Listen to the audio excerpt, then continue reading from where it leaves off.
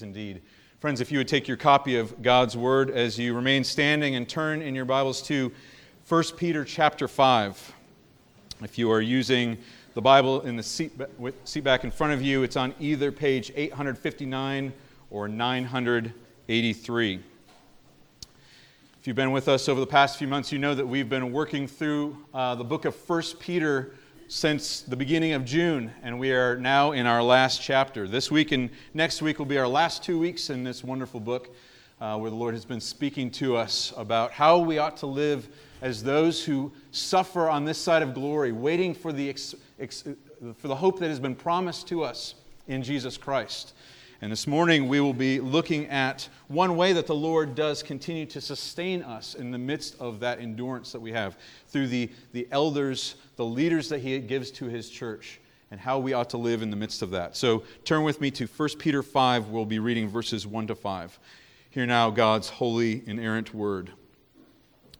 So I exhort the elders among you as a fellow elder and a witness of the sufferings of Christ, as well as a partaker in the glory that is going to be revealed. Shepherd the flock of God that is among you, exercising oversight, not under compulsion, but willingly, as God would have you, not for shameful gain, but eagerly, not domineering over those in your charge, but being examples to the flock. And when the chief shepherd appears, you will receive the unfading crown of glory. Likewise, you who are younger, be subject to the elders. Clothe yourselves, all of you, with humility towards one another, for God opposes the proud, but gives grace to the humble. So ends the reading of God's Word. And what do we know about God's Word?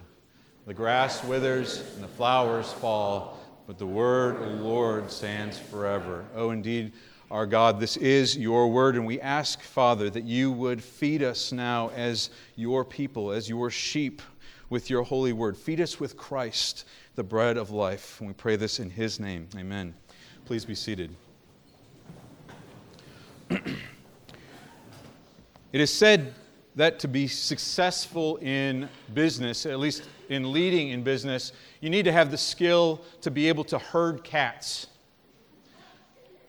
Now, I've never herded cats. I don't own a cat. I've been around cats enough to know that the idea of trying to herd cats does not seem to be something that would be very productive at all. Cats have this innate ability. Some people say that you can train cats. I've yet to see it myself. They seem to want to do their own thing, operate on their own pace. You know, sometimes they'll want to stay and play and be active and in your face. Sometimes they'll just want to wander around. Sometimes they just do their own thing. Sometimes they're sleeping. Sometimes they're very active. And as such is the case with us. As people, we tend to have our own opinions about what is right and wrong. We operate at our own pace. We have our own priorities. We evaluate things. We want to do things that we want to do when we want to do them. We have our own priorities. And so the analogy holds that when you're in business, the idea of trying to align people with these different priorities, different trajectories of life, different things that they think are important, trying to get them aligned in a common direction is challenging. And I think that idea of us kind of acting like cats on our own opinion, it even infects the church. And how could it not? You know, as much as we try to compartmentalize our lives between this is how I am, Monday through Saturday, and this is how I am on Sunday, we're one person. The same mentality that we have is consistent despite how we want to hide it. And so this individualistic approach kind of creeps into the church. But friends, Scripture doesn't know anything about this notion of us being like cats. In fact, the analogy that's over and over in Scripture is the analogy that we are God's sheep. We're sheep of a flock that follow a good shepherd. And I think that's wonderful news for us. And let me explain why. We've been working our way through the book of 1 Peter, and as I'm sure you've heard week after week, there's kind of three things that we've heard from Peter over and over again. One is that we're bound to suffer in the midst of life, but yet there's joy in the midst of that because God gives purpose to our suffering. We're suffering for the sake of Christ. There's hope on the other end of it. And that's the second thing, that there's great hope that awaits us because of Christ, that we are in Him and we have this hope of eternity with Him in His presence. And the third thing that he kind of consistently tells us is that right now we're in this time of patient endurance. We're trying to endure in the midst of the trials of life, trying to stand firm on the faith that He's given us. But the question is, how is it that we to endure? How do we stand firm in the midst of life? And I don't know about you, but so often I think the message that we hear, and the message that we, or at least the message we receive, is that it's all about me. I have to endure until the end. I have to resist evil. I'm running the race. I am standing firm on the faith that I've received. And yet, can we really do this on our own? Can we really endure to the end? And I think every one of us here would probably say, no, obviously not. We don't possess the strength to endure on our own. And so we cling to the promise when Scripture tells us that the Lord is my shepherd, that the Lord is there with me, guiding me and directing me and protecting me, and all these wonderful promises that we have. But at the same time, we hear those words, and yet it feels sometimes that God is distant. Like, how exactly is He guiding me? How exactly is He protecting me and watching out for me? He's either distant, or it just feels like He's altogether absent. And then we're told to entrust our souls to the Lord. But how exactly do we do that? He says that He cares for us, but how? And I think this passage that we have in 1 Peter 5, Peter answers that question very clearly for us. He tells us that it's through the men that he has appointed to be shepherds over the flock that we see in the flesh, these sinful, weak, foolish men that God sets apart. It's through these men that the Lord provides His shepherding care, His protection, and His love. And so that gives us some significant challenges on both sides of that equation. For those men who have been set apart for the office of elder, if they're going to properly shepherd on Christ's behalf, they need to shepherd in the way and the manner and the means that He provides. And for all of us who are submitting to that care, we need to submit to these sinful men as though we're submitting to Christ Himself. Now, this passage talking about elders, it just seems to kind of come out of nowhere in this passage in 1 Peter. Like, Peter just all of a sudden starts talking about elders, and it seems kind of random. And I think that may be partially because of the chapter and verse divisions that we have in our Bibles. Now, those are not obviously part of the original letter. This was a letter that Peter wrote to these churches, and it's important for us to look at the overall context of a passage if we're going to understand why it's there. He begins, he says, "So I exhort the elders among you." And you have to stop right off the bat and say, so what? Other translations would say, "Therefore I exhort," and NIV doesn't have that at all. But if like the joke says, if there's a therefore, you have to ask, what is it there for? And so in order to understand that, let's back up just one verse to chapter 4, verse 19. And Peter had said this, and we heard this last week. "Therefore, let those who suffer according to God's will entrust their souls to a faithful Creator while doing good." And then he says, "So," or "Therefore, I exhort the elders among you, shepherd the flock of God that is among you." And then down at verse 5, "Likewise, you who are younger, be subject to the elders." So it's as if he's saying we are to entrust our souls to a faithful Creator while doing good. And the way we do that is by submitting and subjecting ourselves willingly to the elders that the Lord has put in place. And therefore, elders, because the Lord has put you in the place of being the vehicle of His shepherding care, you must shepherd with the power and strength of Christ. And even if we go a little bit past our verse, if we go to verse 6 and 7, he says, "Humble yourselves, therefore, casting your anxieties on him because he cares for you." Because your God cares for you. How is he caring for you? Well, in the middle of this passage, we're entrusting our souls, and he's caring for us. Right in the middle of that is this passage on elders. It's intentional. He's telling us these are the ways that the Lord is caring for us. So he begins and he says, "So I exhort the elders among you, shepherd the flock of God." So just a few points. He starts off and he exhorts these men that they must shepherd. So understand that Peter is writing under the inspiration of the Holy Spirit, and he's exhorting the men to take the authority to shepherd with the strength of Christ. This isn't something this isn't a human institution that was set up for the sake of maintaining order within the church or some Western philosophy. This is something prescribed and instituted by God for our good and for our care. But secondly, see this. He says, shepherd the flock of God. And he says down in verse 4, "And when the chief shepherd appears, you will receive an unfading crown of glory." These elders that are among us, these elders who have been appointed, are mere under-shepherds of the good shepherd, Jesus Christ. And that's important to realize that the flock under their care, this flock, they're mere stewards of God's flock. This is not their flock, this is Christ's flock. Christ himself is shepherding you through these men. And so these men need to be careful to understand that as stewards, they can't just shepherd in a way that is to their own liking. They can't follow their own means, they can't follow their own manners, their own methods. It's got to be the manner and methods and means of Christ himself.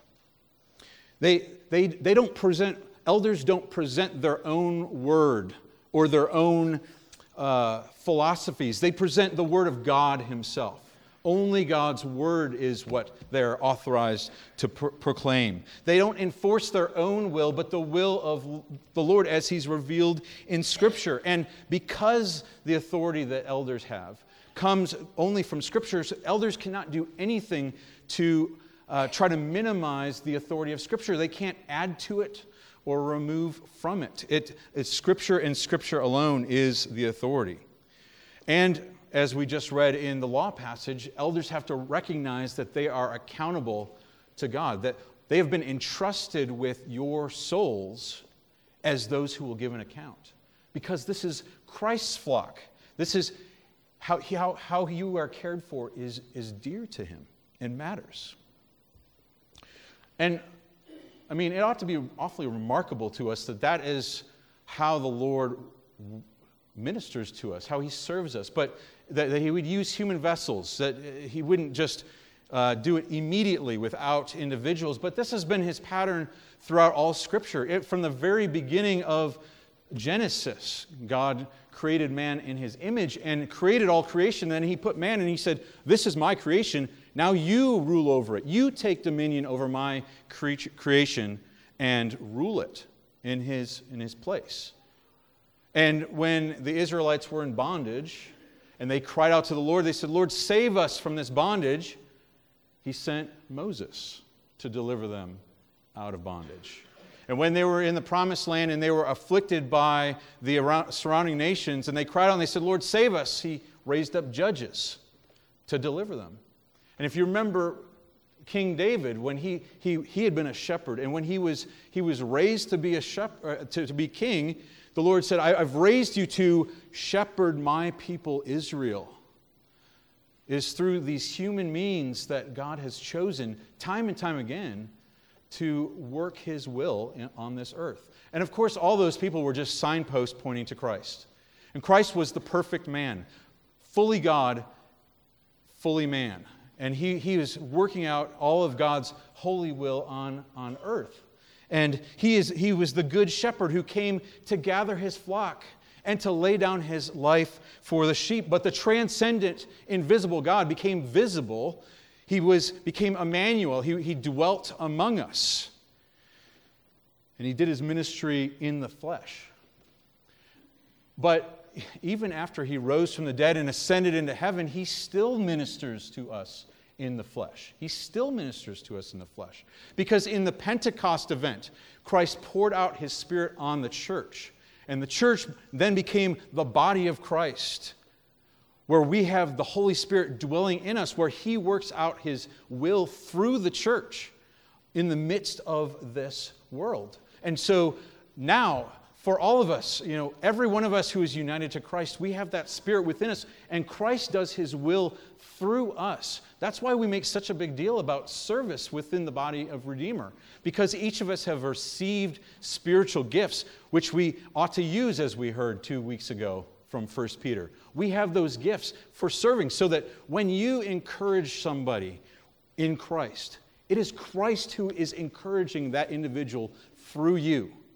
When you stand in front of a Sunday school class, kids or adults or whomever, and you teach, Christ himself is teaching through you by his Spirit. And elders, when you shepherd the flock of God, Christ himself is shepherding through you. Is that not remarkable? I mean, what a majestic and wonderful promise that is for us.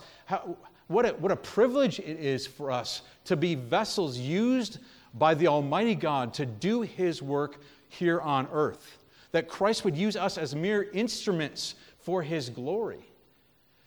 But what a profound responsibility that we have to understand what is the way that God would have us live out those things that he is calling us to do, that he is equipping us to do. So, and that's exactly what we need to look at. So when Peter says, elders, you shepherd the flock of God, what exactly does that mean to shepherd the flock of God? Peter doesn't actually say here. He says, shepherd the flock of God that is among you, exercising oversight. So because Peter doesn't explain it, we need to think through what Scripture says about shepherding and the responsibility, and look at the Good Shepherd.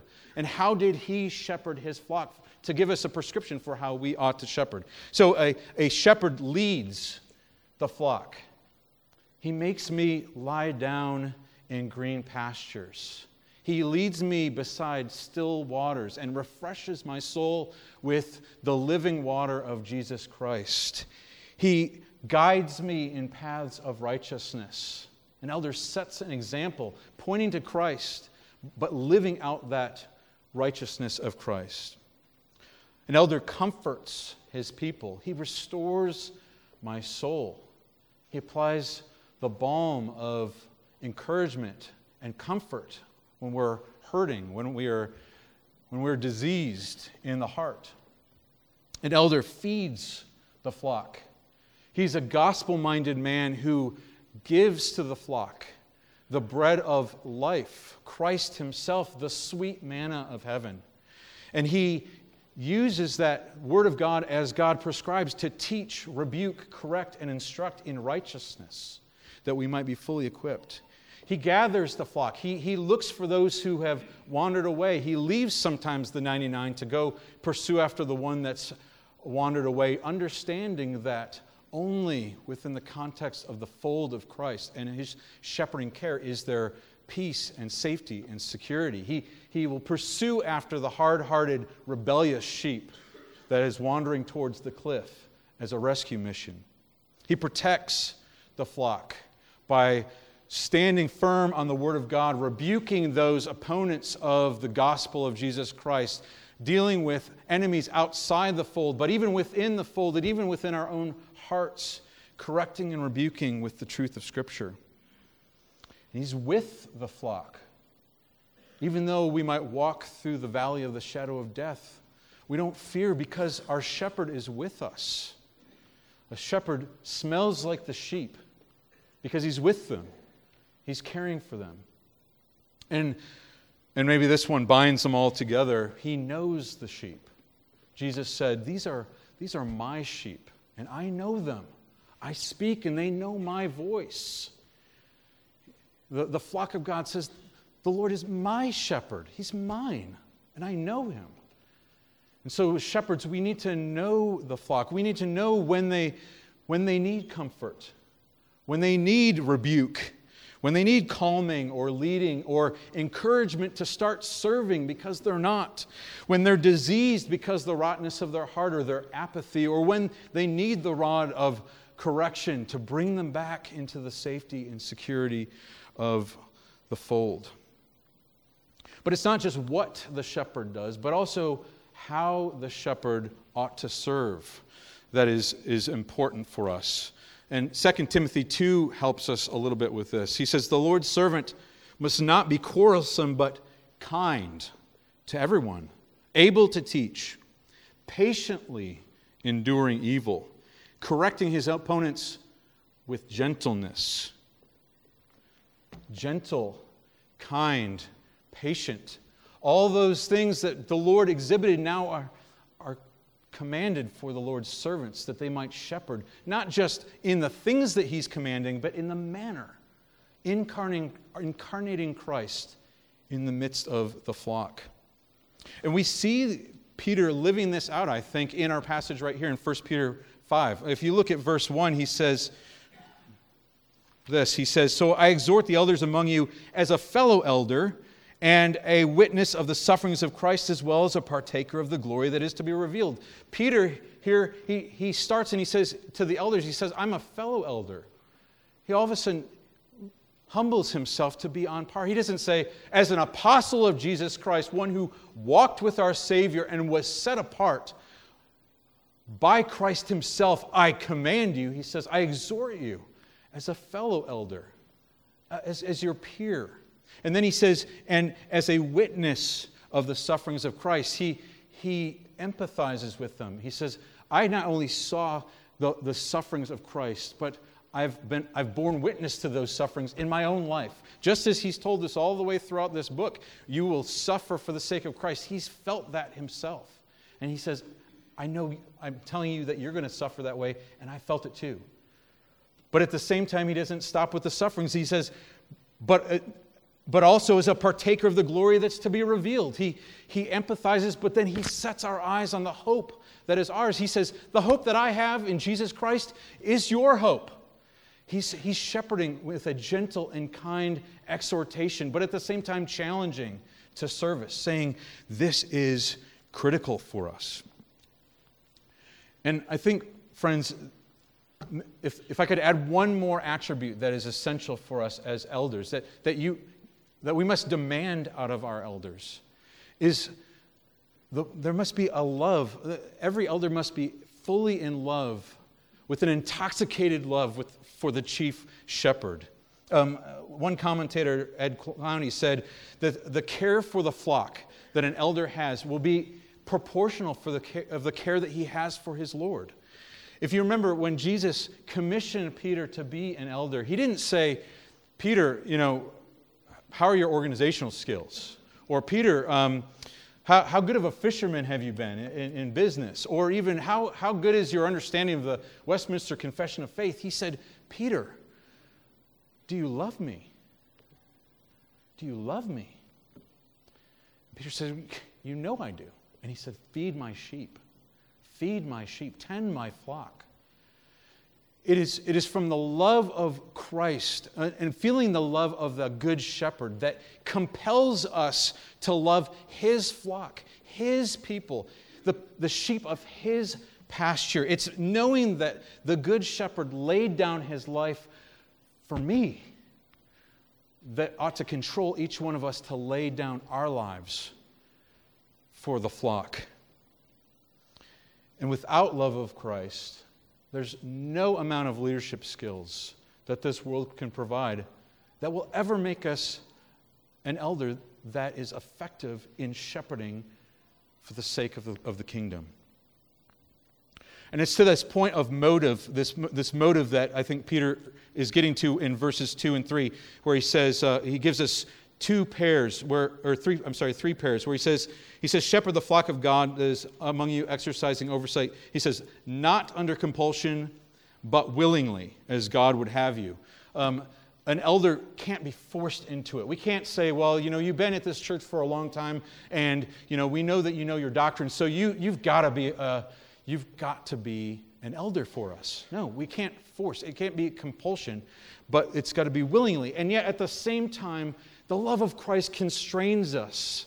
If we have a love of Christ and His shepherding love for us, and it will overflow to a love for God's people, and it will compel us to want to serve in that way.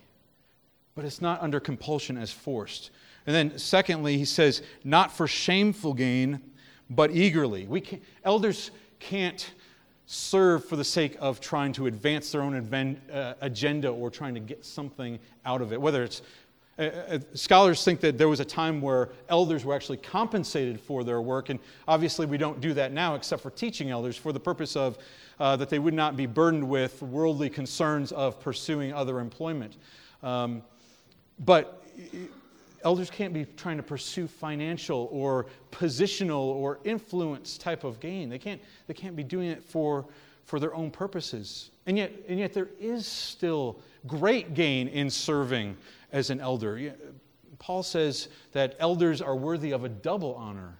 And Peter even says here, he says, when the chief shepherd appears, you will receive the unfading victor's crown of glory. That even though an elder will suffer for the sake of the flock, there is the hope of the glory of the victor's crown to be received.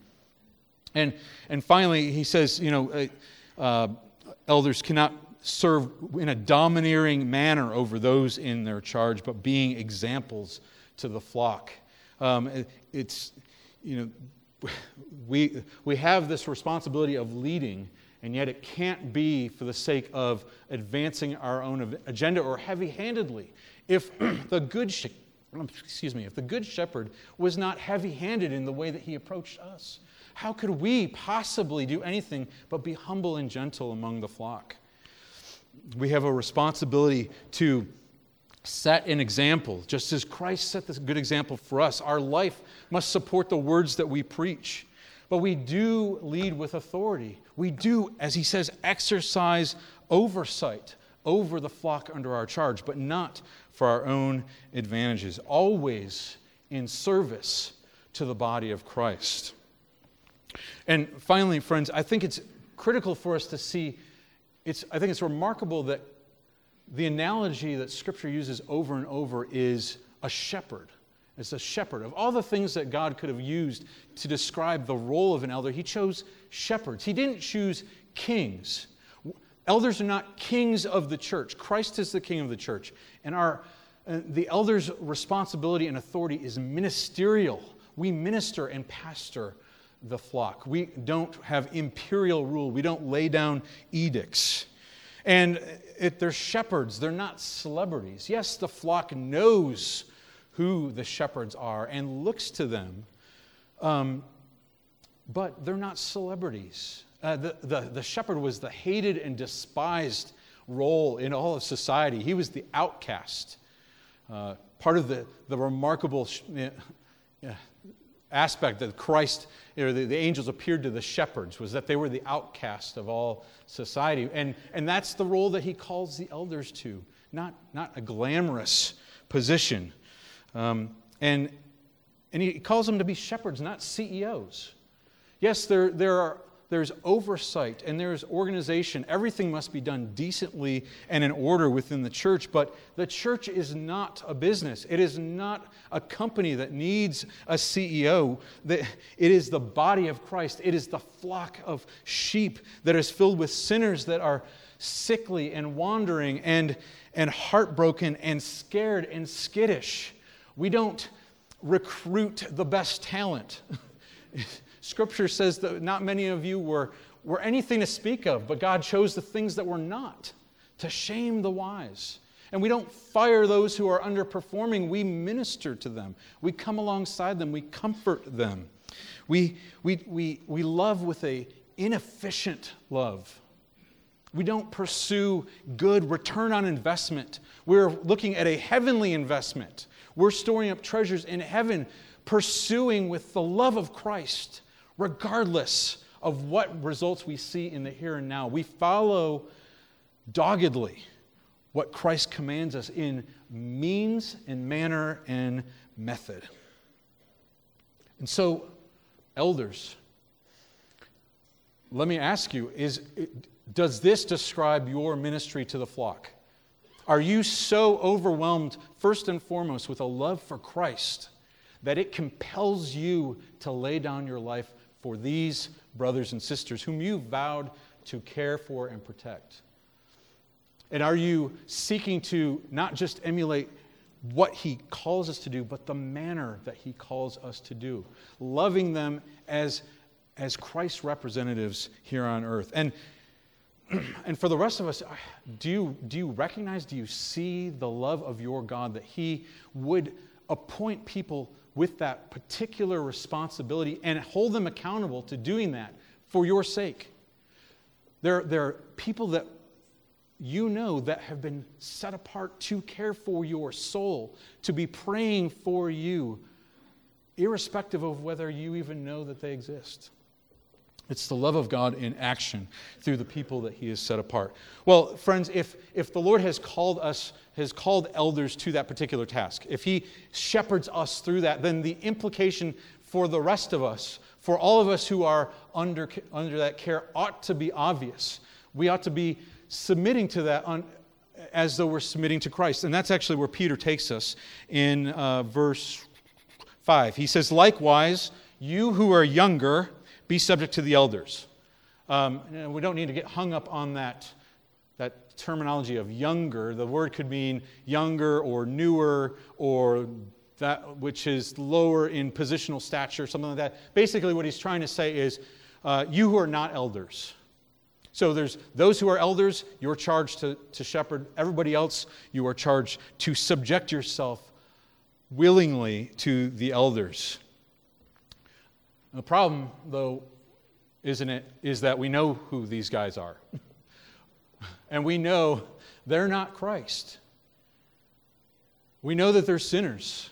We know that they've got their own idiosyncrasies, their own weird personalities. They've got their fallibilities. They make mistakes. They don't speak clearly. They're not always responsible in the way they ought to be. They're not always living that care out the way they ought to be.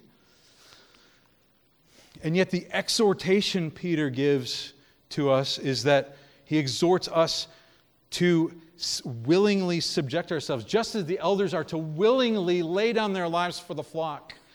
We are called to willingly submit to their leading as though the Lord is leading through us. We have to let the Good Shepherd lead us through them.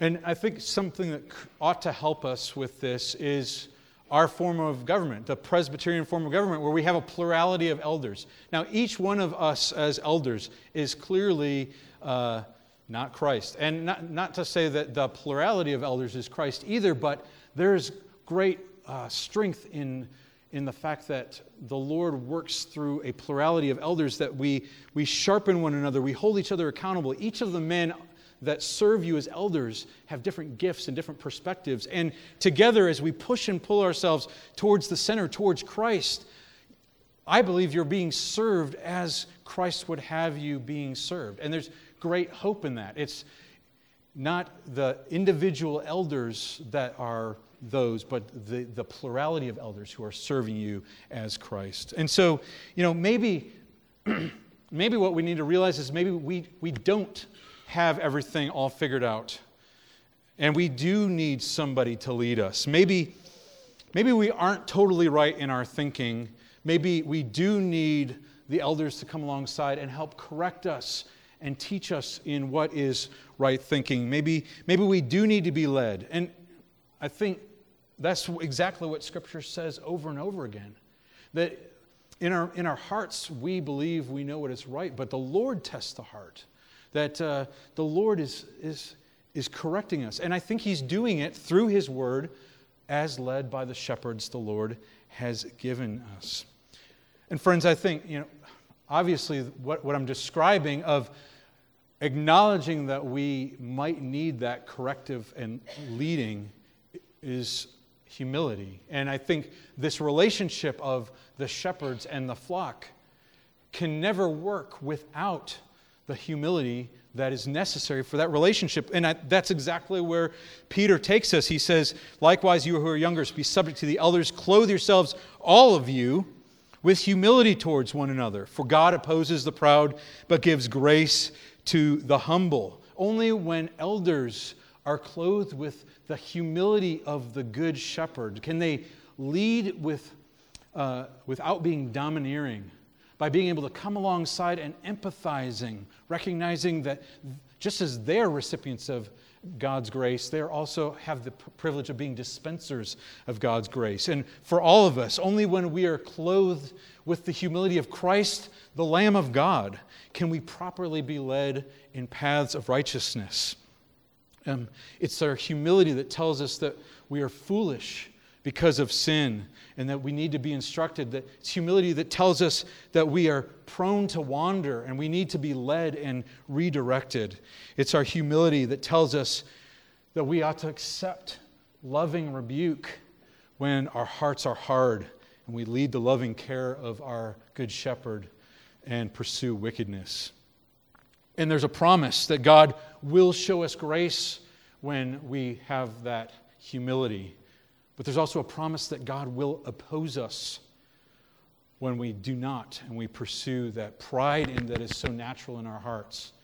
And so we must be vigilant to check our hearts, to humble ourselves before our God and before one another for our benefit and for His glory. Now, the last few days of Jesus' life was a bit of a roller coaster for, I think, our Apostle Peter. Jesus had said, you're all going to be cast away because they are going to strike the shepherd and the sheep are going to be scattered.